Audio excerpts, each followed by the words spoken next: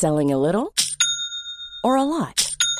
Shopify helps you do your thing however you cha-ching. Shopify is the global commerce platform that helps you sell at every stage of your business. From the launch your online shop stage to the first real-life store stage, all the way to the did we just hit a million orders stage. Shopify is there to help you grow. Shopify helps you turn browsers into buyers with the internet's best converting checkout. 36% better on average compared to other leading commerce platforms. Because businesses that grow, grow with Shopify. Get a $1 per month trial period at shopify.com/work. Shopify.com/work. Hiring for your small business? If you're not looking for professionals on LinkedIn, you're looking in the wrong place. That's like looking for your car keys in a fish tank. LinkedIn helps you hire professionals you can't find anywhere else, even those who aren't actively searching for a new job but might be open to the perfect role. In a given month, over 70% of LinkedIn users don't even visit other leading job sites. So start looking in the right place. With LinkedIn, you can hire professionals like a professional. Post your free job on linkedin.com/people today. Today's podcast is sponsored by one of our favorite products, Almond Cow. We've been using it for well over a year, and I say we, mostly my husband Mark, who is mooing. Honey, what are your thoughts about Almond Cow? This is the Moo Man. He's back. I love the Almond Cow because we know how great it is. Anything that you can make a plant-based milk with, you're set. I don't need to make that much. It's just sitting in the pantry. And then when we're ready, I just make it. It takes a minute. It tastes so good. It tastes so good. And for those of you who are thinking about it, let me tell you why. There are no added preservatives, any kind of artificial stuff. You put in it what you want. You can sweeten it to your taste. It is so easy to make, so easy to clean up, and it's pure gold. It really is. And they give you a lot of recipes on the Almond Cow website.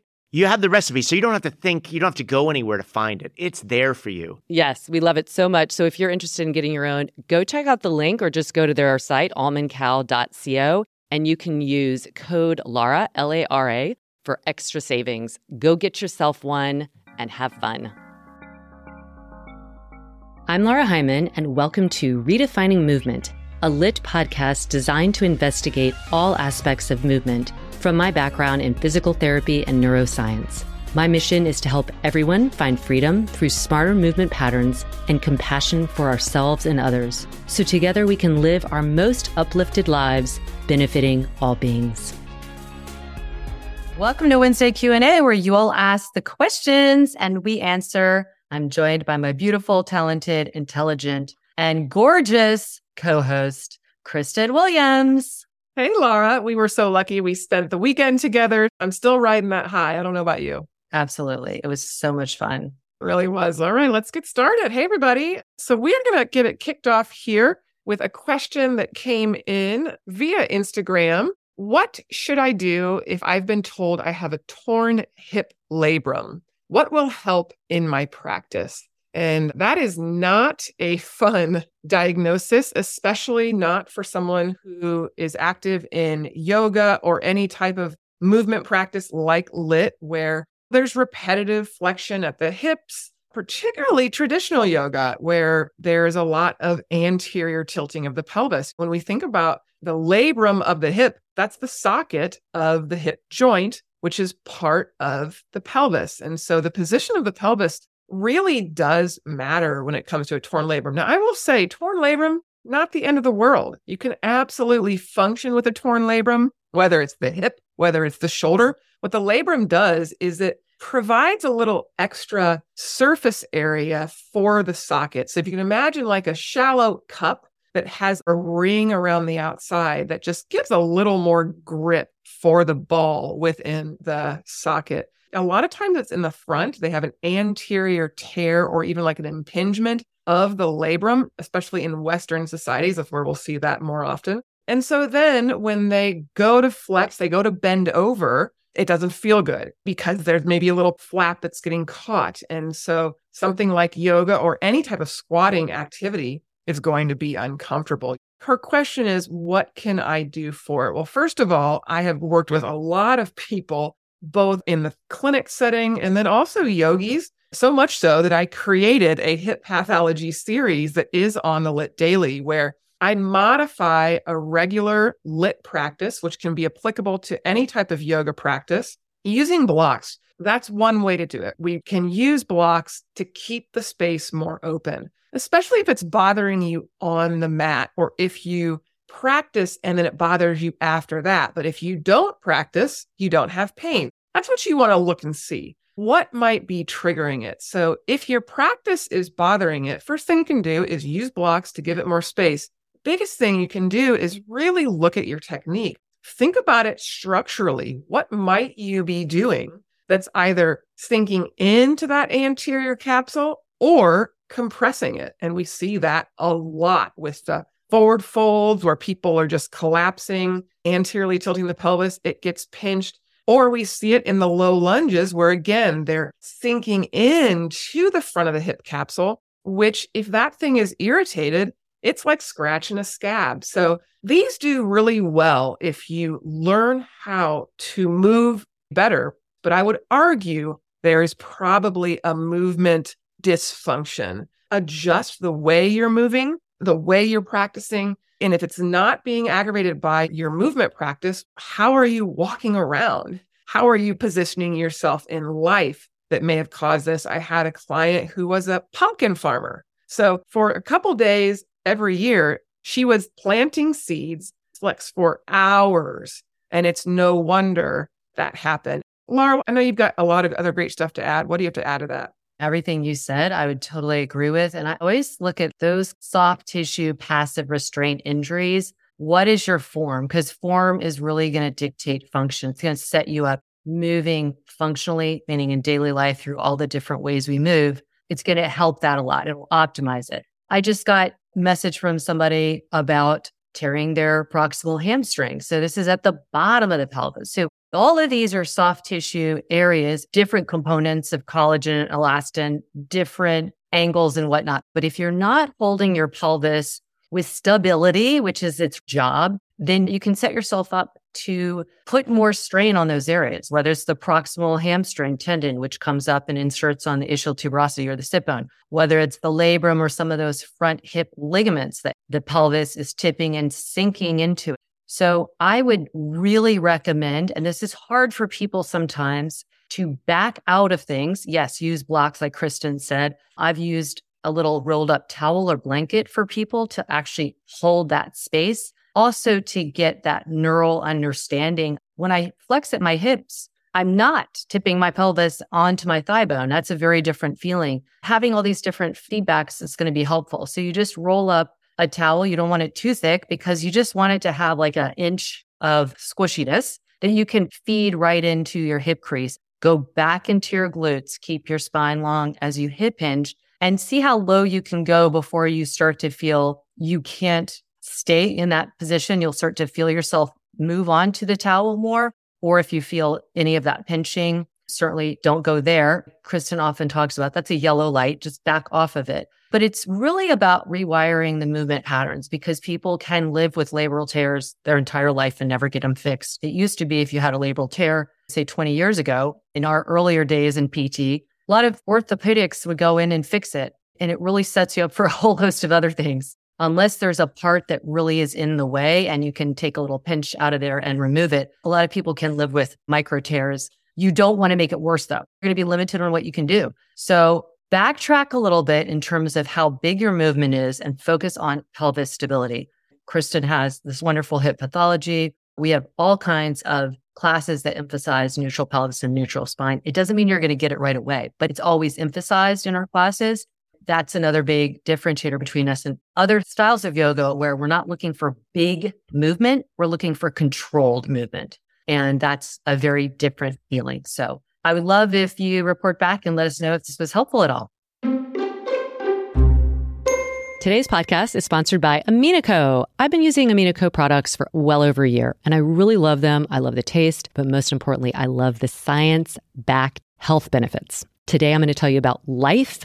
Life is the name of it. So Life is really great for those of us over age 40. Why? Because did you know muscle and heart function start to decline after age 40? So in clinical trials, Life has been shown to enhance the physical function and muscle strength while supporting normal cardiovascular health. So at age 53 and a half, I'm really concerned about maintaining my muscle density and, of course, my heart health. So I use this. I put 1 scoop in with water, but you could put it into a smoothie. You can put it into juice. And it is vegan, it is GMO-free, and it is patent-produced. It's an amazing, amazing product. And you can go to aminoco.com. That's aminoco.com/lit and save 30%. Okay, so next question is going to be from Sun and Salads. She wrote, any tips for how to thrive through months of the year when daylight is in short supply? I have talked about this on my monthly motivation, and I think the best thing to do is to embrace it. Embrace it in the sense that it is a change that you know is going to happen, and think of what that particular change could bring you in a positive way, meaning maybe it's a little more nurturing time.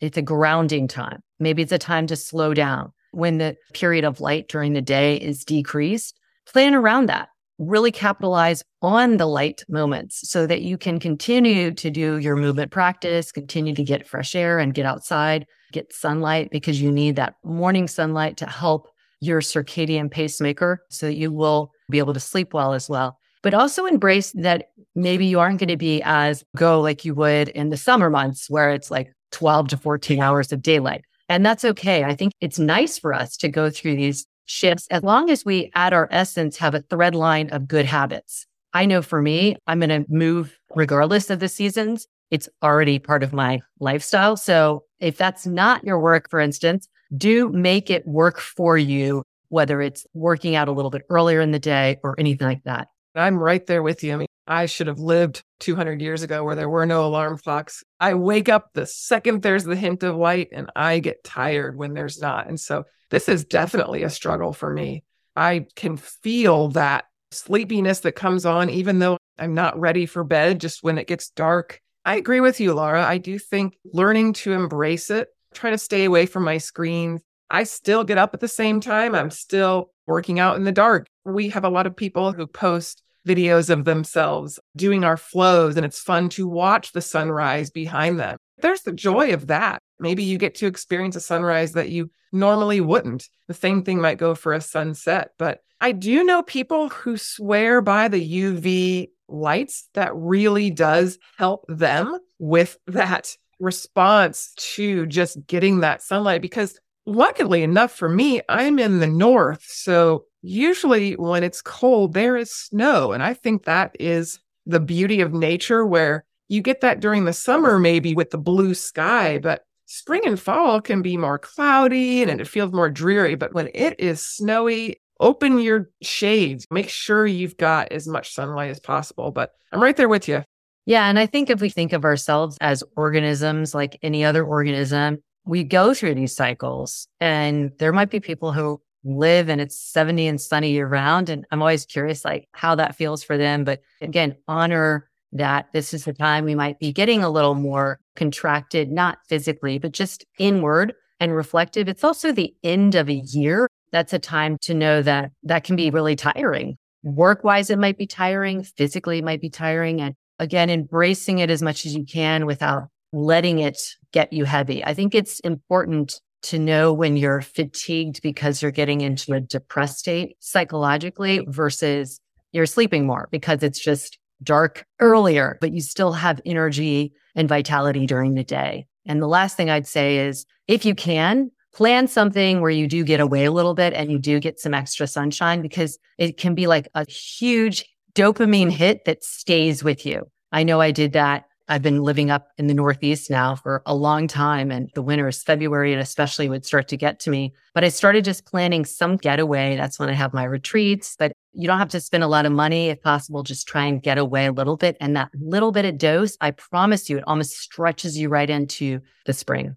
All right. One last question here. This one was sent by Kelly into our email. She said, I just got into gravel biking, apparently the new hotness. I am previously only a bike commuter and have never really ridden the kind of mileage I'm doing now. My ultimate goal is to bike a 100-mile gravel event next year in June, which means keeping my body as happy as possible. I already struggle with tightness in my traps, etc. Don't we all? And this is definitely aggravated on my weekend rides. Wondering if you can speak to preventative maintenance for bikers in order to manage these impossible imbalances or injuries that can occur. Thanks for all you do. I'm a regular podcast listener and lit mover. Lit makes me feel better and move smarter. Yeah, I mean, that's tough. I am not a cyclist myself, but I do work with a lot of people who do cycle. And the number one thing I would say is bike fit. There are people who specialize in this, and it can be a game changer.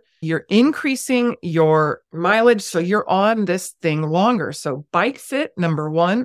And what she means by that, everybody, is the setup, like how high your handlebars are, all that stuff, that it really fits the body to support it. Absolutely. And then your training. That's a big mistake people make, not just bikers, runners, swimmers. We get so excited to do something. Like you said, you were just a commuter on a bike and now you're training for 100 miles. That's the equivalent of basically someone who only walks to decide to run a marathon. Your first marathon, you should train upwards of a year to really build that endurance. And it's muscular endurance. It's not just the cardio. It is the tolerance. When we think about cycling, especially for the upper traps, that is an endurance. The upper traps are holding you stationary for a long time. The legs are moving, the legs are pumping. That's where you're going to see your tendinitis and things that might creep up. But when we see the upper extremity, the upper back, the neck issues with biking, it is that prolonged positioning. Finding ways where you can switch it up a bit. I know a lot of people will go down to their forearms just to change the position because it gets a different muscle group. With the bike, you really can't do that unless you are changing positions, lowering down onto your forearms, coming back up, being intentional with that. And then when you're off the bike, Kelly, what can you do? What are you doing? I love that you're doing lit, thinking about the triple S. The harsh reality of the triple S is the term we use for skull, scapula, and sacrum all lining up, that kind of nice posture. With biking, you're not going to have it. So what can you do off the bike to combat that? Good cervical stretching, upper back mobility, deep cervical strengthening, really thinking about how you're positioning, because most of us, let's be honest, myself included, are already in a forward head posture from working on the computer. We start sitting and slouching. It's like a modeled behavior. So we're in that position already. Then we go and bike for hours and we're holding that. So it's going to have to be an intentional practice on your end to really think about where you are for the long periods throughout the day, where you know you're going to be on the bike, the little changes you can make there. But I think a lot of it's going to happen off the bike. Laura, what else do you have to add to that? I would agree wholeheartedly to make sure that you're countering it. And I'll say we have a Start Here series, which is very short classes. The spine, the shoulders, core and breath will be really good too, but just to bring some balance into that positioning. And the other thing is, I'll just echo what Kristen said. I have done a lot of endurance biking.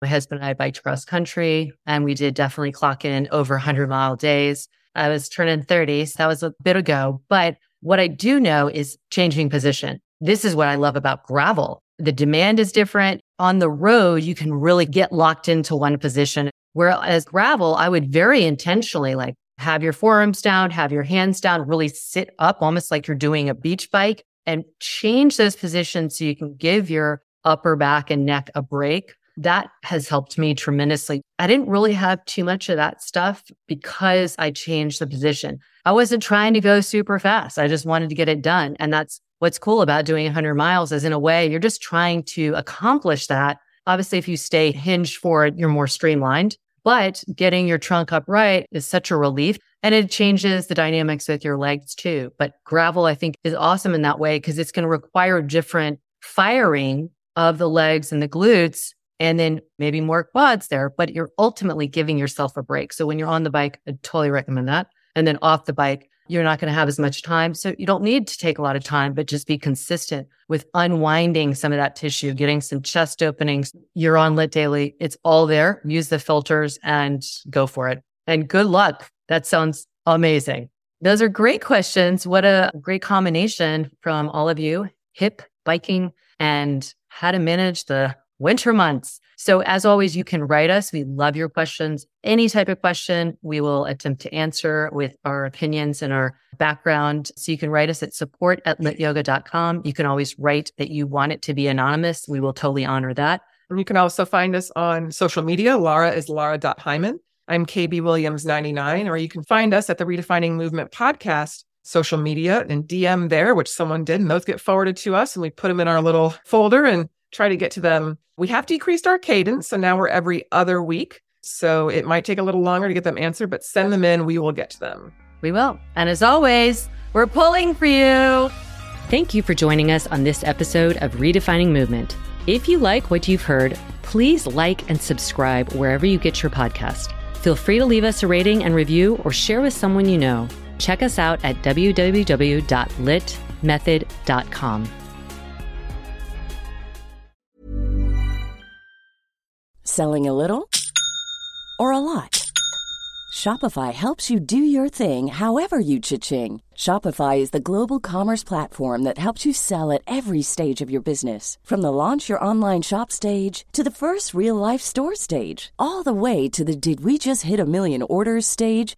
Shopify is there to help you grow. Shopify helps you turn browsers into buyers with the internet's best converting checkout. 36% better on average compared to other leading commerce platforms. Because businesses that grow, grow with Shopify. Get a $1 per month trial period at shopify.com/work. Shopify.com/work.